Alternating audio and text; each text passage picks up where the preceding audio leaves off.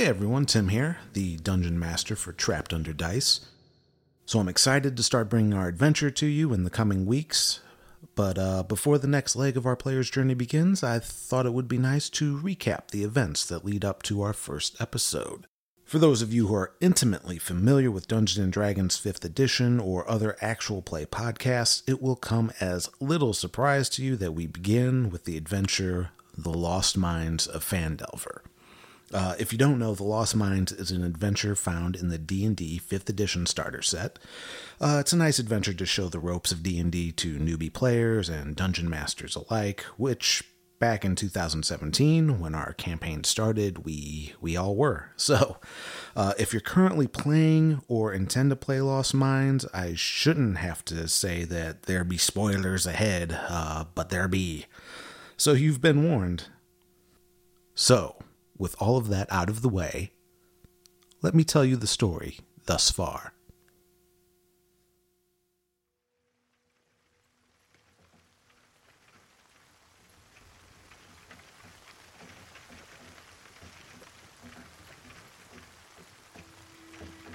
Our story begins along the Triboar Trail. 5 hired hands escort a wagon of supplies towards the lonely village of Phandalin on behalf of the Rockseekers. Gundren, Thardan, and Nundro, 3 dwarven brothers who believe they have discovered the location of Wave Echo Cave, home of the lost mine of Phandelver. A mine that was not only rich with precious metals, but rumored to contain a forge used in the enchanting of magical items. The Lord's Alliance has a vested interest in the security and prosperity of the Sword Coast, and finding and reopening the mine would undoubtedly breathe life into the surrounding area. Sildar Hallwinter, member of the Lord's Alliance, and Gundren Rockseeker, the eldest of the Rockseeker brothers, ride ahead from Neverwinter to the village of Phandalin. The wagon's escorts are Dane, a dwarven cleric and kin to the Rockseeker brothers. Long journeys can tend to be perilous if one is unprepared, and Dane's cousins are businessmen, not fighters. He travels with the Rockseekers to protect their interests. After all, it's just good business to have someone on hand who can mend wounds and crack skulls. Deirdre, a half-drow druid who grew up in a small village to the east of Neverwinter. Like her human grandfather, she is a member of the Emerald Enclave and tasked to assist the Rockseekers in navigating the wilderness to reach Wave Echo Cave. Maeve, the wizard. Far from the forest where she was raised and tutored, Maeve wanted to see the world beyond the trees where many of her kin would be content to stay for centuries. As a very young moon elf in her 80s, she has the rebellious and brash nature of a human teenager and tends to get herself into trouble. Lorelei, the half-elven bard, found herself in a Neverwinter tavern sorting out a misunderstanding with Gundren Rockseeker after her dear friend Maeve tried to swindle money from the dwarf. Herself raised by family friends in the great dwarven mining city of Mirabar, Lorelei could not resist the adventure and the story that would come with finding the lost mine. Corwin, a human fighter with a troubled past and recently retired from the Vihon Mercenary Corps. Raised in the Corps since before he was an adolescent, Corwin has struggled to adjust to civilian life. Fortunately, over those years, he made the acquaintance of Sildar Hallwinter of the Lord's Alliance, who offered him a job, escorting a wagon of supplies to a remote farming and prospecting village. Word of raids on merchants and caravans down in that area has reached Sildar's ears, and he'd prefer to not take the chances on the supplies for the Phandelver expedition.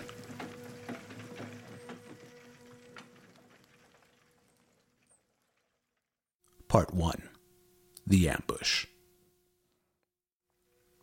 A half a day's journey outside of Phandalin, the travelers discover 2 horses felled by black-fletched arrows. Recognizing the steeds as the ones belonging to Sildar and Gundren, they are ambushed by a group of goblins. After slaying most of them, the party captures a retreating goblin. The goblin tells them that his clan, the Cragmaw, are operating out of a cavern nearby. The Cragmaw have been raiding caravans in the area for weeks now, but they had specific orders to keep an eye out for a dwarf matching Gundren's description. The party hitches the wagon off-road a little ways into the wilderness and has their new prisoner lead them to the cave on foot. They leave the goblin half-bound in a pit trap meant for pursuers along the trail.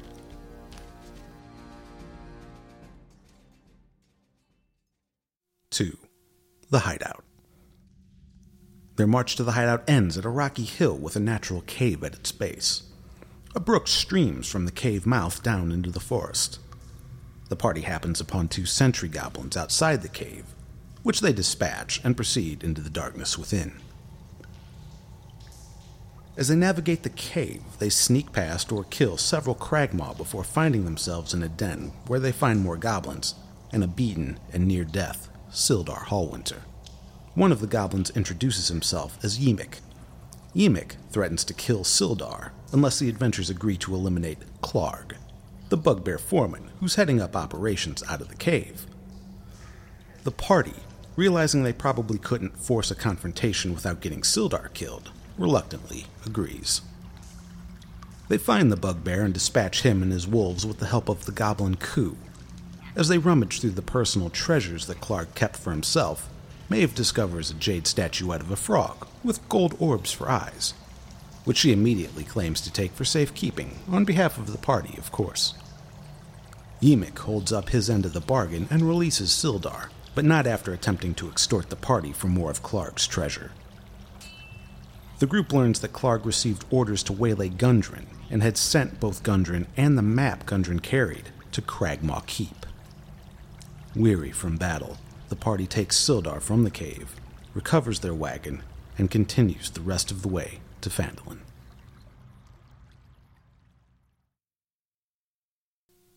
(3) Phandalin. The party arrives in Phandalin to find the town harassed by a rogue mercenary company called the Red Brands. Sildar explains that a fellow member of the Lord's Alliance, Iarno Albrecht, was sent to Phandalin 2 months ago to assess the situation in the village. His mission was to establish a Lord's Alliance presence in preparation for the securing and reopening of Phandelver Mine. However, Iarno stopped responding weeks ago, and Sildar made the journey to investigate his disappearance and finish Albrecht's task.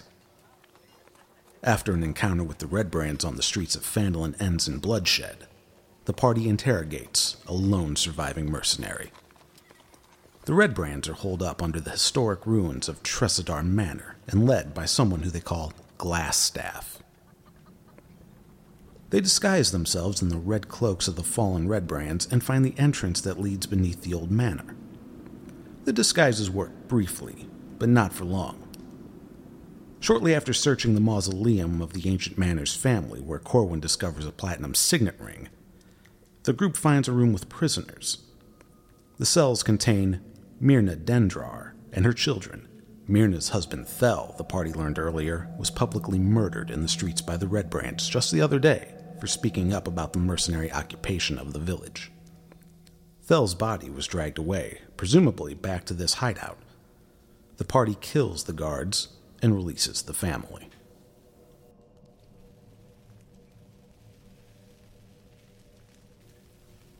An investigation of one of the passages leads to a secret door leading directly to the Red Brand's leader, Glassstaff. Glassstaff surrenders mid-battle, and it is revealed that he's actually Iarno Albrecht, the missing Lord's Alliance liaison. During his interrogation, he explains that he broke from the Lord's Alliance and allied himself with someone known as the Black Spider. The Spider tasked Albrecht with preoccupying the town, and also instructed King Grawl of the Cragmaw tribe to capture Gundren. The Black Spider requires the location of Wave Echo Cave and its lost Phandelver Mine to gain access to the Forge of Spells. The adventurers bind and gag Iarno and drag him along as they finish clearing out the Red Brand threat in the hideout. They discover a group from the Cragmaw tribe also present. A goblin lackey informs the group of the existence of a creature in the caverns attached to the hideout that the wizard and the Red Brands feed, with people, which the party decides to avoid. The Red Brands seemingly dealt with, Iarno was delivered to the Mayor of Phandalin and Sildar Hallwinter, where he is imprisoned until Sildar can return him to Neverwinter for trial. Back in town, Corwin asks about the signet ring and whether any distant relations may be interested in it. He learns that the last Tresidar, Ulrich, also known as the Black Hawk, supposedly died in the catacombs of the caverns beneath the manor centuries ago, defending the town against an incursion of orcs. 4. Cragmaw Castle. The group decides that the next course of action is retrieving Gundren Rockseeker from Cragmaw Castle. In the wilderness 10 miles north of Phandalin, the party comes upon a hobgoblin raiding party. Sparing one of them and taking him prisoner to serve as a guide to find the castle quicker, they venture forth. Nearing the castle, which is really a mostly collapsed ruin of one, the party tosses the bound hobgoblin down a hill to his freedom. Sneaking through the back entrance, the group quickly finds the chambers of King Grawl, drawn there by a raised gruff voice and a placating female voice. Inside the chambers, the party finds the Bugbear King with his ferocious pet wolf, negotiating with a female drow agent of the Black Spider for Gundren's map to Wave Echo Cave. Gundren himself lay beaten and unconscious in the corner of the room. Deidre shapeshifts into a dire wolf and lunges for King Grawl's wolf, while Corwin engages the drow agent and Maeve, Lorelei, and Dane fight the king. After the wolf and Bugbear fall, the drow is defeated. Using magic, Maeve attempts to persuade the dark elf that they don't need to fight, they only need information. The agent looks at Maeve and raises her hands, seemingly in surrender, before smiling and grabbing herself by the head and snapping her own neck. Shocked by the action, the party watches as the elven features melt away, leaving a blank canvas of dark gray skin and all-white eyes, a shape-shifting creature of the Underdark, known as a doppelganger. The party searches the rest of the castle and recovers the belongings of both Gundren and Sildar. They also discover a captive owlbear. Corwin is content to leave it there, not wanting to endanger the group needlessly. He is overruled by Deidre, however, who objects to leaving the creature imprisoned. After a lengthy discussion about what owlbears eat, how to keep from being eaten, and how exactly to get the owlbear out, the party dismembers the limbs of the Cragmaw King, leaving a trail of fresh meat from the owlbear's prison to the wilderness beyond. The group rests for a time, before returning Gundren to Phandalin. 5. The Crevasse.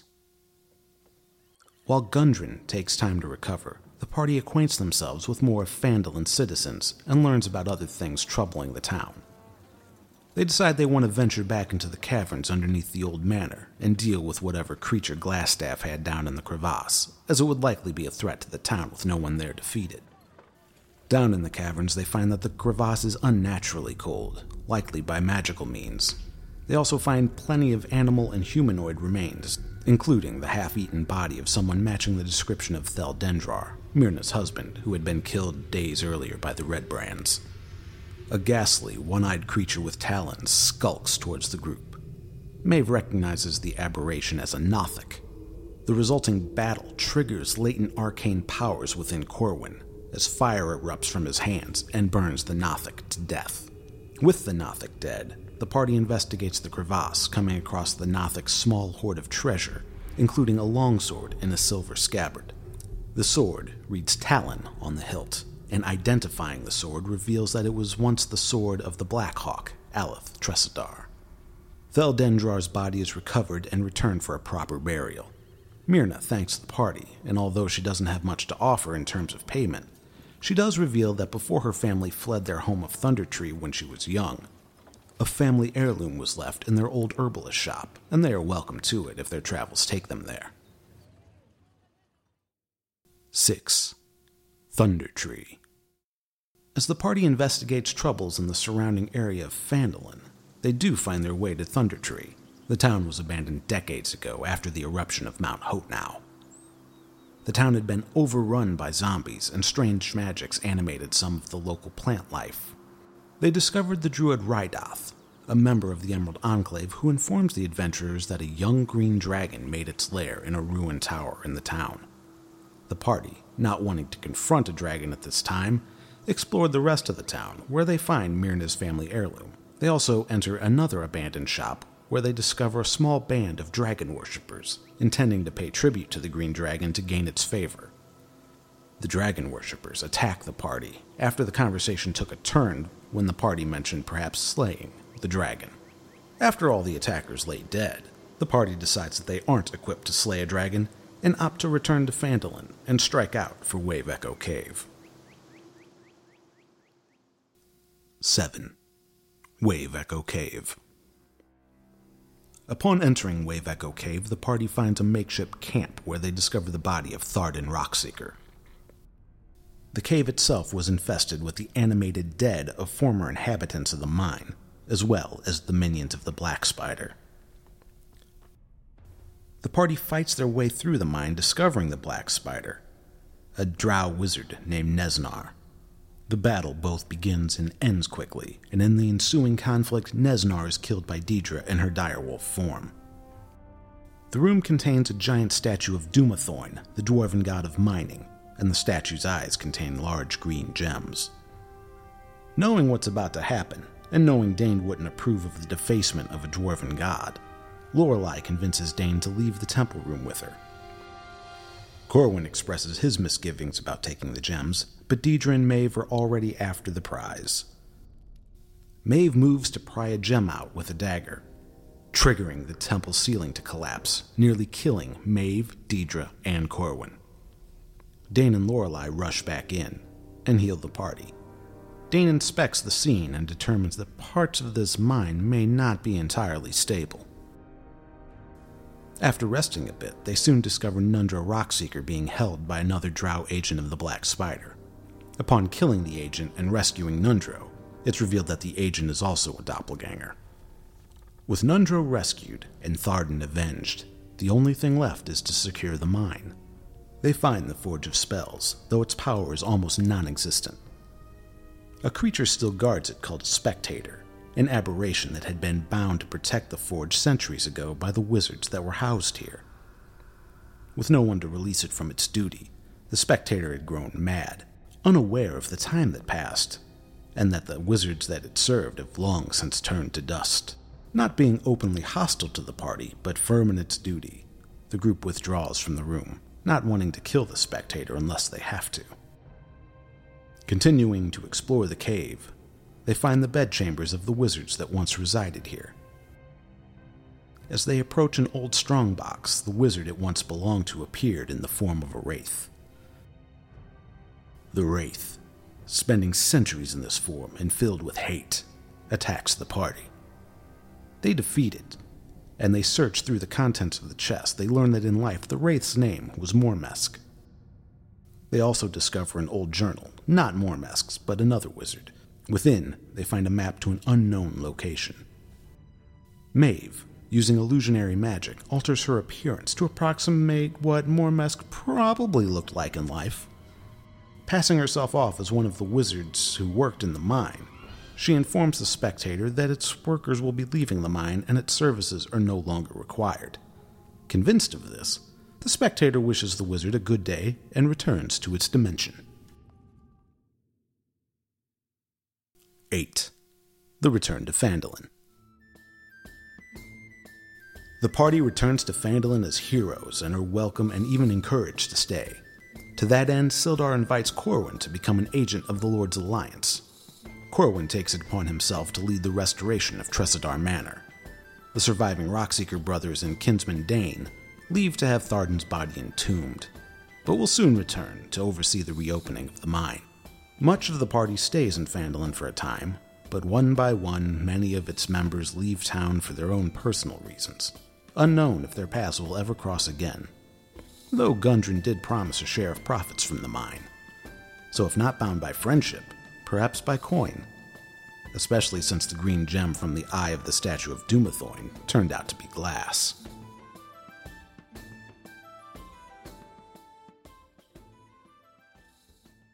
And with that, you are all caught up.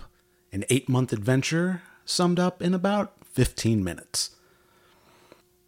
I want to give a big shout out to tabletopaudio.com, link in the show notes. That's where all the music and sound effects came from for this episode. It's free to use. You can incorporate it into your own gaming sessions. So definitely check them out. Hopefully you enjoyed this introductory episode to Trapped Under Dice, and you will return for us for episode 1 in a few weeks here. As we run another very classic 5th edition campaign. Spoiler alert, there's dragons.